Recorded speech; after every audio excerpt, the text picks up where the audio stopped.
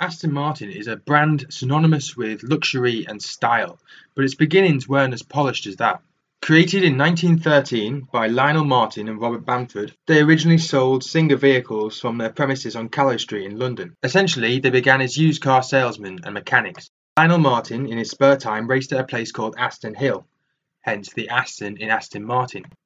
They began making cars in Hanneke Mews in Kensington, but unfortunately production was stopped by the onset of the First World War.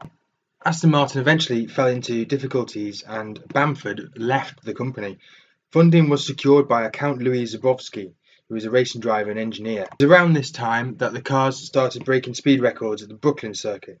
Despite building 55 cars in total in long and short chassis configurations, the company, still Bamford and Martin at this point, began a great and long-standing Aston Martin tradition of going bankrupt. In 1925, the company was bought out by Lady Charnwood and Augustus Burt Batelli, and it was only then that the company became known as Aston Martin. Previously being known as Bamford and Martin, only the car was known as an Aston Martin.